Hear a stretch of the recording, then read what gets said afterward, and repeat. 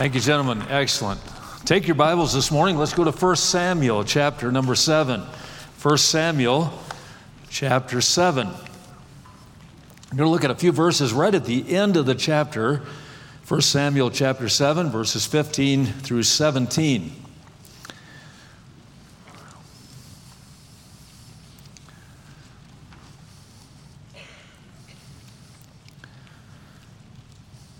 The Bible says in verse 15 of 1 Samuel 7, "And Samuel judged Israel all the days of his life. And he went from year to year in circuit to Bethel and Gilgal and Mizpah, and judged Israel in all those places. And his return was to Ramah, for there was his house. And there he judged Israel, and there he built an altar unto the Lord." Life is a marathon of mastered monotony. Life is a marathon. It's not a sprint.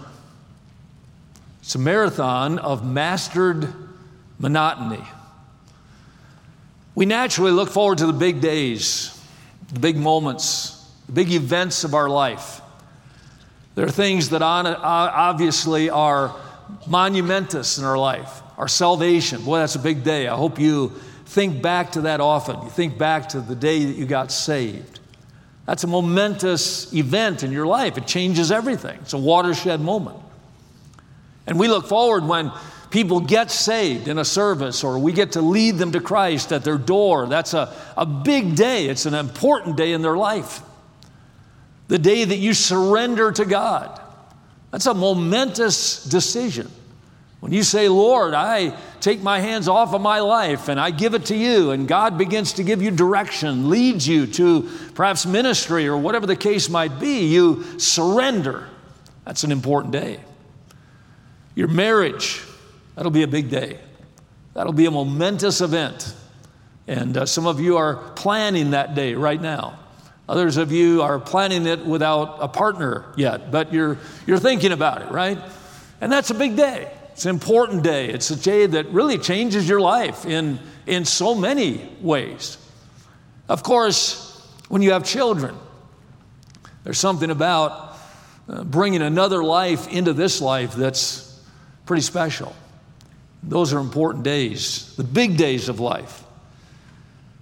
But mastered monotony has the potential to become a momentous miracle. The big days, yeah, they're there, and they're kind of few and far between, really.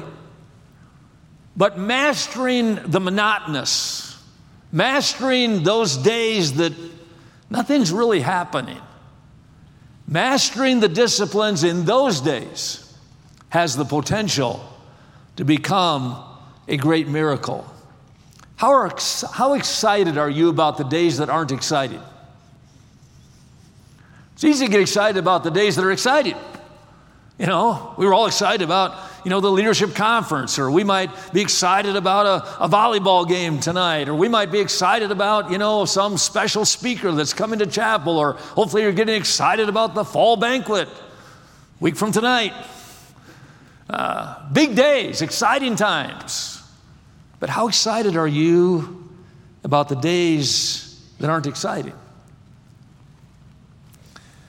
Cal Ripken Jr. is a name that is known by baseball fans everywhere. But if you look at the statistics of Cal Ripken's career, they don't really tell the whole story. Ripken, in his Major League Baseball career, his stats are really not that impressive, I suppose we could say. He has a lifetime batting average of .276. Good, but not exceptional. We would consider .300 to be kind of the benchmark of a batting average that would be good, excellent. .276. He had 431 home runs. It's a lot of home runs. But compared to someone like Albert Pujols, who hits 700 this year, just a few days ago. 431's not that impressive. He batted in 695 runners, 1,695 RBIs. He struck out 1,305 times in his career. He walked 1,129 times. His OPS, if you know anything about statistics in baseball, if somebody's at 1,000 in their OPS, that's exceptional. That's really great. Ripken's lifetime OPS was 788. So when you look at those stats on the back of a baseball card of Cal Ripken Jr., that wouldn't impress you. I mean, it's good. It's a great career, but it's not like, wow. You know what's great about Cal Ripken Jr.?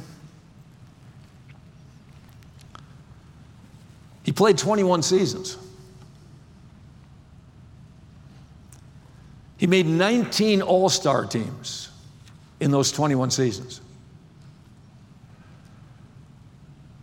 His most notable statistic, however, is that Cal Ripken Jr. played in 2,632 games in a row. 2,632 games without missing a game. Now, there's 162 games in a season. So I got out my calculator. That's 16 plus seasons without missing a game. Never took a day off to rest. Never had an injury that kept him out of the lineup. Just think about that. If you follow sports at all, you know that nobody does that. Nobody makes it through a whole season. One season without missing a game. Without some kind of an injury that would keep them out. Not Cal Ripken. He's known as the Iron Man of sports. 16 plus years. Do you suppose every game was exciting? Suppose he went into every one of those games thinking, man, this is the day I'm going to hit a home run. Man, this is the day I'm going to make the spectacular play at shortstop. No. There were probably games at the end of the season where the Orioles were completely out of the pennant chase. The game didn't matter whether they won or lost. They were too many games behind to catch any opportunity to be in the postseason. These games were worthless. But Cal Ripken played. And he played at a high level. 16 straight seasons of never missing a game. How excited are you about the unexciting? I think about Samuel. Samuel never killed a giant. He never called down fire out of heaven. He never built a temple. He never won a war. But Samuel, though he does nothing special or spectacular, the Bible says in 1 Samuel 25 and verse 1, and Samuel died, and all the Israelites were gathered together and lamented him and buried him in his house in Ramah. So again, even his death was not a big deal. He dies, people mourn, they're sad, and they bury him. Yet in Hebrews chapter 11, the Bible says, and what shall I more say, for time would fail to tell of Gideon and Barak and Samson and Jephthah or David or Samuel. Samuel makes the Hall of Fame. Samuel gets into that great chapter of these people who had this massive faith. How in the world did he get there? He never does anything like David killing Goliath or Joshua seeing the walls of Jericho fall down. He's not like Shadrach, Meshach, and Abednego who walked out of a fiery furnace unharmed. He's not like Daniel who spent a night in a lion's den. I mean, there's no spectacular moments in Samuel's life. How in the world does God consider him one of the greatest? I want you to see this morning from these 3 verses at the end of a chapter, 3 boring characteristics of Samuel's life. 3 boring characteristics.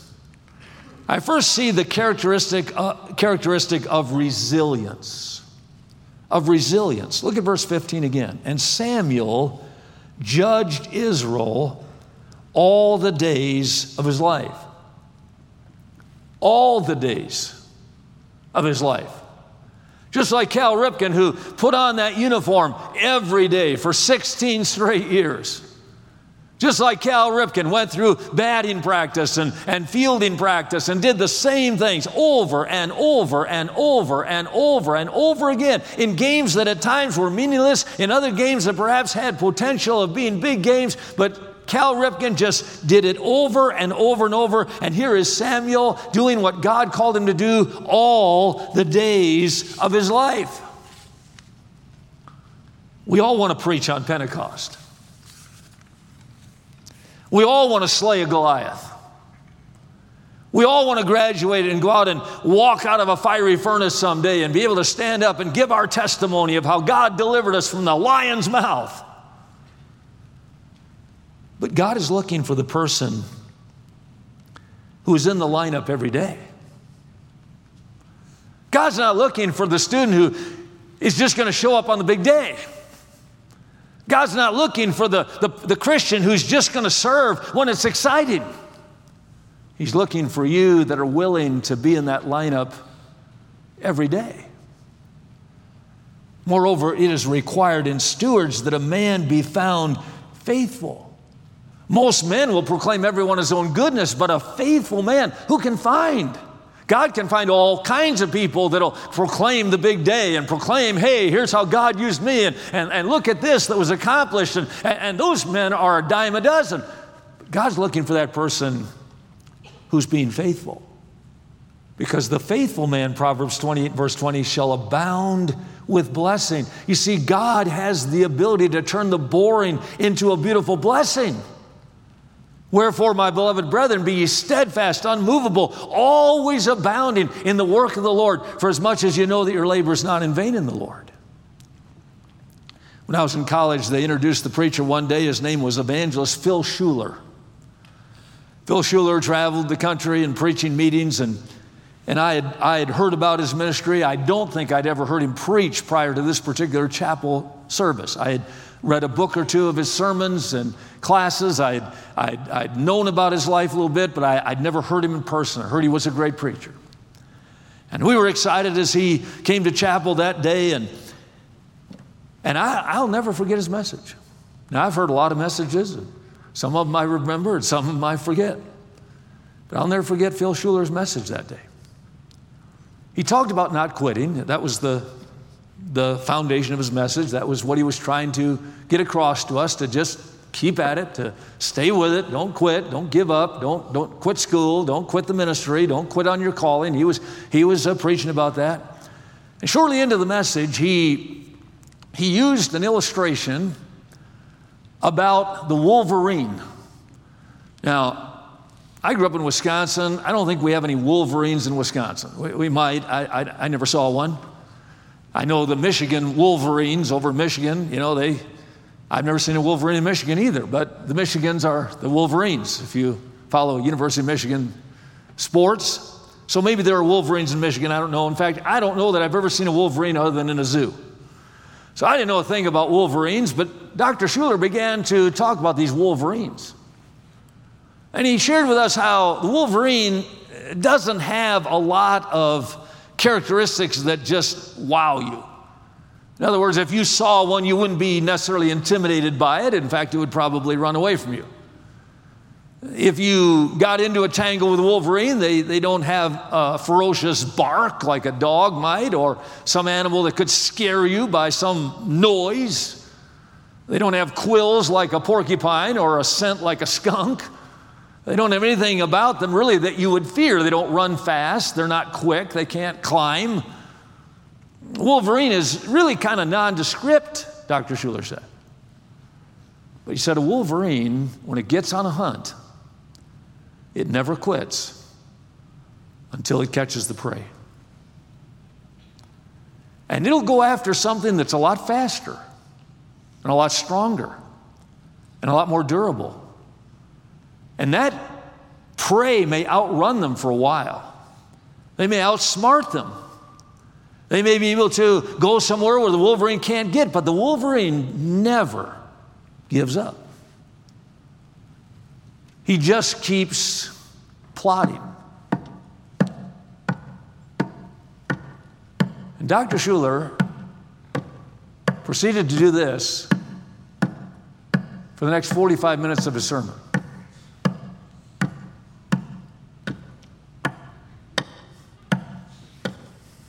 I'll never forget it. It's in my head. That rabbit runs ahead, crawls down a hole, wolverine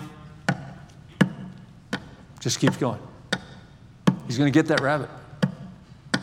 He never stops. He never quits until he gets the prey. The Christian life is not always a big day. The Christian life is not always a conference. The Christian life has days where nothing seems to be happening. But Samuel has a characteristic of resilience. You know, I could ask this morning, who's one of your heroes in the Bible? And we just started shouting out some names. I'm sure there'd be names like Noah, or there'd be names like Abraham, or there'd be names like Paul, or Peter, or John the Baptist, or Daniel. We've mentioned some of them already this morning. We'd have names in the Bible that just kind of leap off the page, that stand out because of some great event in their life. I mean, you say David and we say Goliath. We say, Jonah and the whale. And there are these big events in their life that characterize their testimony. I don't know if anybody would yell out the name Caleb. Now, Caleb's a well-known Bible character. But there's really only one thing that would stand out about Caleb, and that was, right? I mean, he's a spy. He's one of the 12 spies. Do you know the other names of the spies? Well, you probably know Joshua, but you don't know the other 10. 10 were bad, 2 were good. That's about all you know. We don't know the names of the spies. We don't remember them. We read their names in the scripture. We don't remember them. But they go in, they spy out the land, they come back, and the 10 give an evil report to Joshua or to Moses, and Joshua and Caleb, they said, no, we can do it. We can take it. God's on our side, etc. And of course, they got outvoted. And so time passes. A lot of time passes. A lot of time passes. 45 years pass.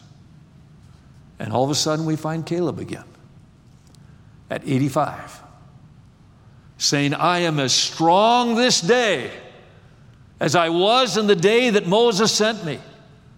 My strength as it was then, even so is my strength now for war, both to go out and to come in. Now, therefore, give me this mountain.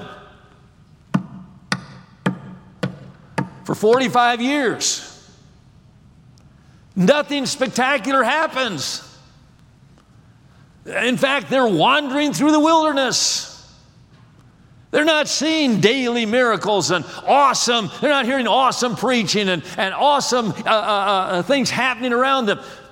But Caleb keeps going on until one day he's given that mountain. The characteristic of resilience. Decide right now that resilience is one of those characteristics you want in your life. But notice, secondly, the characteristic of routine. Now look at verse 16. And he, Samuel, went from year to year in circuit to Bethel and Gilgal and Mizpah, and judged Israel in all those places, and his return was to Ramah.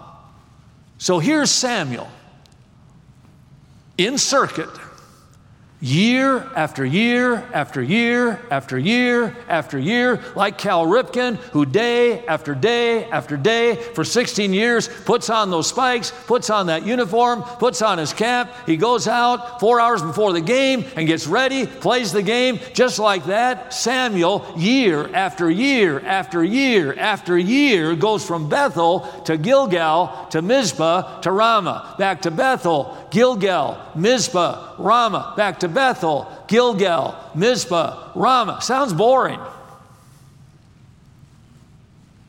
The characteristic of routine.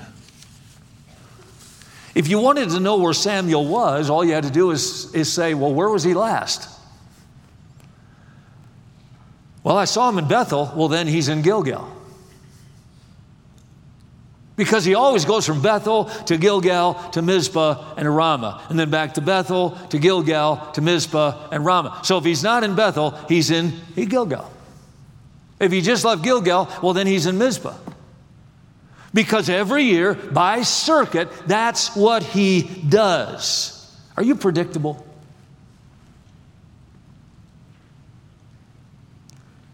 Have you mastered routine? It's boring. But it's the key to life. My sophomore year in college, I had a roommate. I was reminded of him during the leadership conference because his son was here. My roommate's name was V.K. Chirian. V.K. was about 40 years old as a Bible college student. He was from India. There were 4 of us in that room: Dean, Dave, VK, and me. Crammed in a little cloister room on the 3rd floor of this building. It was hot, no air conditioning. Crammed in that room. And VK was from India. He was 40 years old. He had a wife, 9 children. He left them and came to America to go to Bible college. Took him 5 years to get through Bible college. He was a pastor of a church in India. In fact, he was a pastor of several churches with a membership of thousands of people. But he had no training. And somehow he heard about the college, and he came, left his wife and his children for 5 years. Never went home. Never called them. Didn't have cell phones. Landline phones are very expensive. In fact, my senior year, student body, we raised enough money for VK to call his wife. It's the only time he ever talked to her while he was in Bible college. He'd write letters almost every day. We never got to call her. It was extremely expensive. We raised almost $1,000 for that call. Because not only did we have to pay for the phone call, which was several $100s for 25 minutes, but we had to get Mrs. Chirian to a phone. There were no phones in her village where he had his church. There were no phones. So we had to find somebody with a car, with a vehicle that could transport her almost 50 miles to get to a phone to even take this call. So we had to raise all this money for him to just call home. I remember as a sophomore hearing, VK talk about his family and about his church, and he was a funny guy. He loved being in America. He loved some of the American customs. Of course, in India, they don't eat meat, they don't eat beef. And of course, at school, we had beef a lot, for different things. And we'd always ask Chirian, what's your favorite food? He'd go, holy cow, holy cow.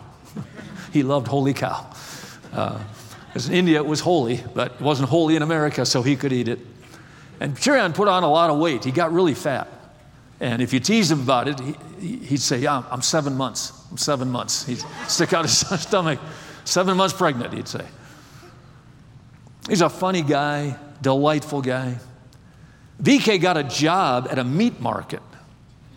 And he worked from about 4 o'clock in the afternoon, and sometimes because they'd get in these wild game and different things that people would shoot, and he'd have to process this meat, and sometimes they'd be really busy, and he'd work till 2 in the morning. Other times he'd get off at 11 or something like that, but he'd always come in after lights out. He'd always come in. We were already asleep. He'd come in, and he'd always bring us food. And this meat that he'd bring was always spicy, and it had quite an aroma to it. And he would come in, and he'd shake us. You know, he'd jostle our shoulder, and then he'd put some sausage right under our nose. And he'd say, "Wake up, we got to eat," you know. And we'd say, "Cheer on, just put it on the dresser. I'll eat it tomorrow." You know, tired. No matter what time he came in, whether he came in at 11 or 12 or 1 or 2, at 4 a.m., 4 a.m., you knew where VK was going to be. Oh, you couldn't turn the lights on yet. Couldn't turn any lights on until 5 o'clock. You knew where VK was at 4. He's on his knees next to his bunk. He had a prayer list that was pages long. Thousands of church members, his family, his country, and he would pray. We didn't know what he was praying because he'd always pray in some Indian dialect that we couldn't understand. But he'd be pouring out his heart to God. You know, it didn't surprise me last week when I saw his son, Sam, who pastors the church there now. It's not surprising that he's being faithful. Not surprising that work is still going on. Why? Because they had a pastor in those early days that had mastered the routine. He just was consistently routine. Can God depend on you every day? I know He can depend on you in the big days, the exciting days, the fun days, but can He depend on you in the routine? Can He count on you? There was a rooster that God could count on to crow at the right time. There was a whale that God could count on to be in the right place to swallow Jonah at the right time. There were some dogs that God could count on to be at the wall at Jezreel to eat the body of Jezebel, except for the palms of her hands and the palms of her feet, just as Elijah had prophesied would happen. There were some locusts that were faithful that God could count on to devour every green thing in Pharaoh's day. There was a sun that was faithful to even stand still when God said stop. Can God count on you? He counts on nature, He counts on everything He's created, and yet He gives us this ability to choose.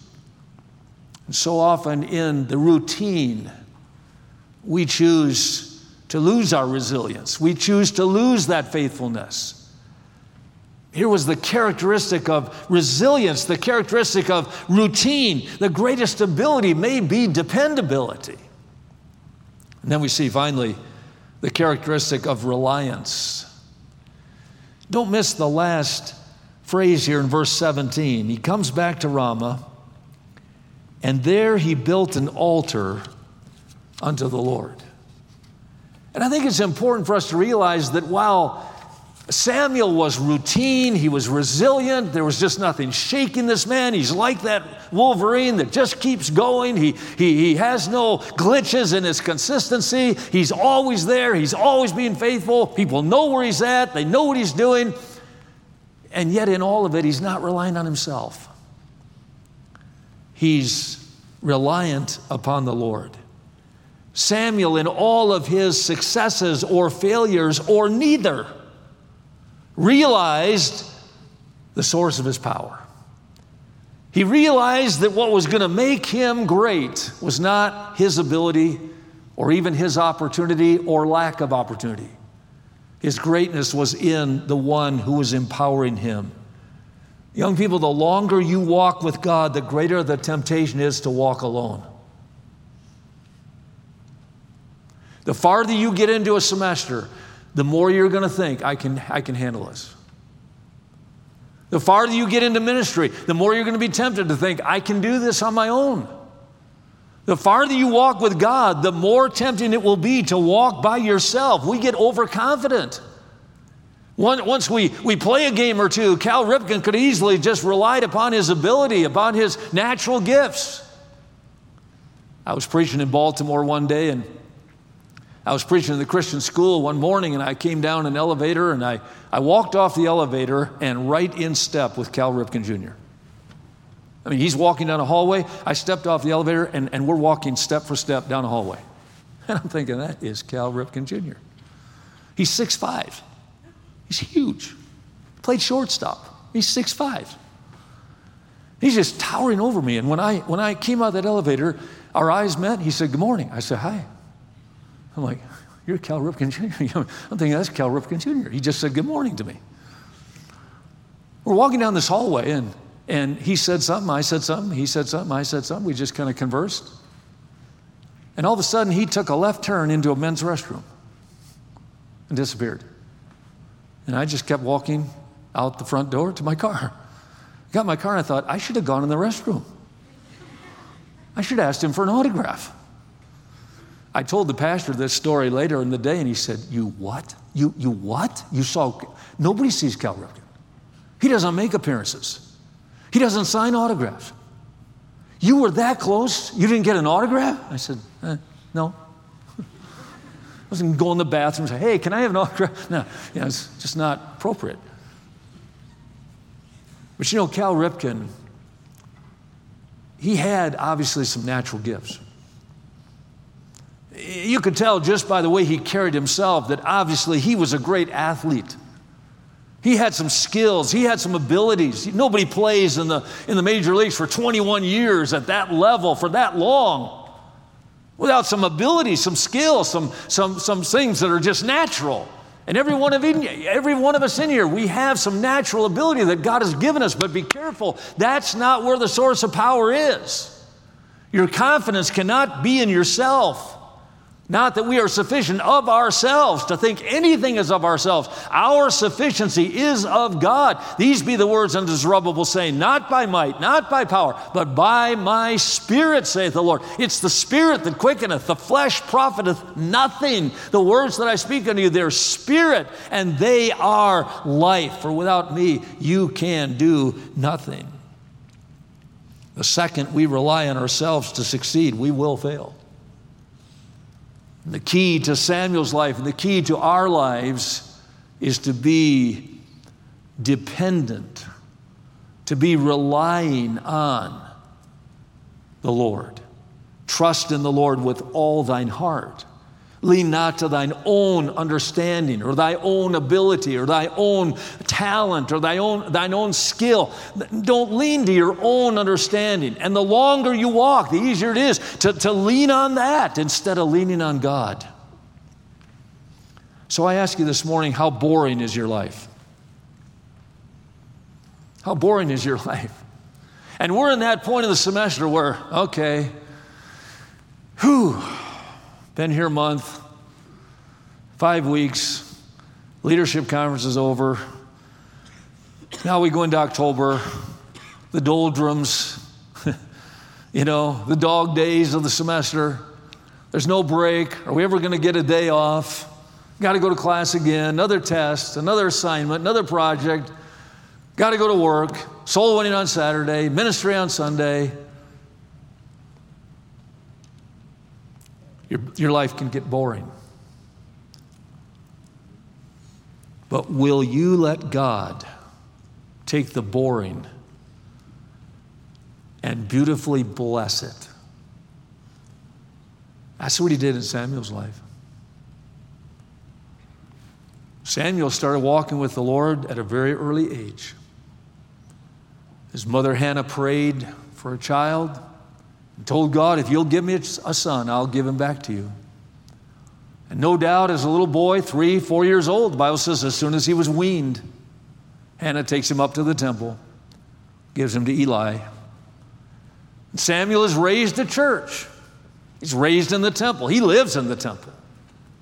He never experiences anything but the temple growing up. He's around the priest, Eli. He's around his sons. He's around the ministry. He's around the people coming to worship. It probably got a little boring.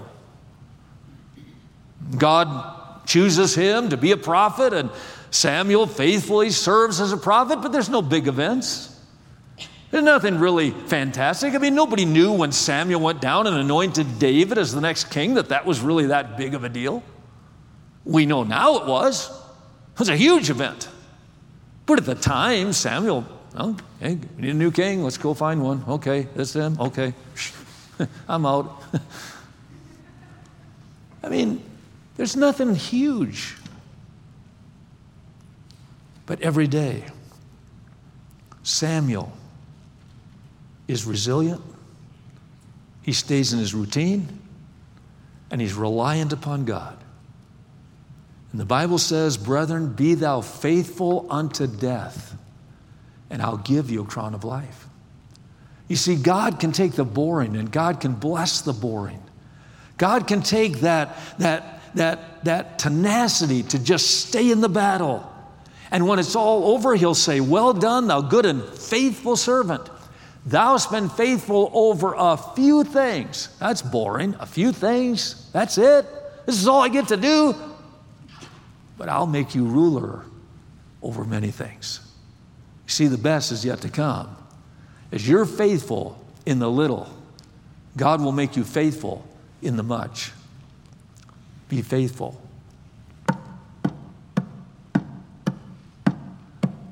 Go to third hour. Try to stay awake. Go to lunch. Go to volleyball practice. Go to work. Study tonight. Go to missionary prayer band. Go to sleep. Wake up. Take a shower. Brush your teeth. Comb your hair. Go to class. Go to sleep. Go to class. Go to sleep. The prize is out there. Get good at the boring.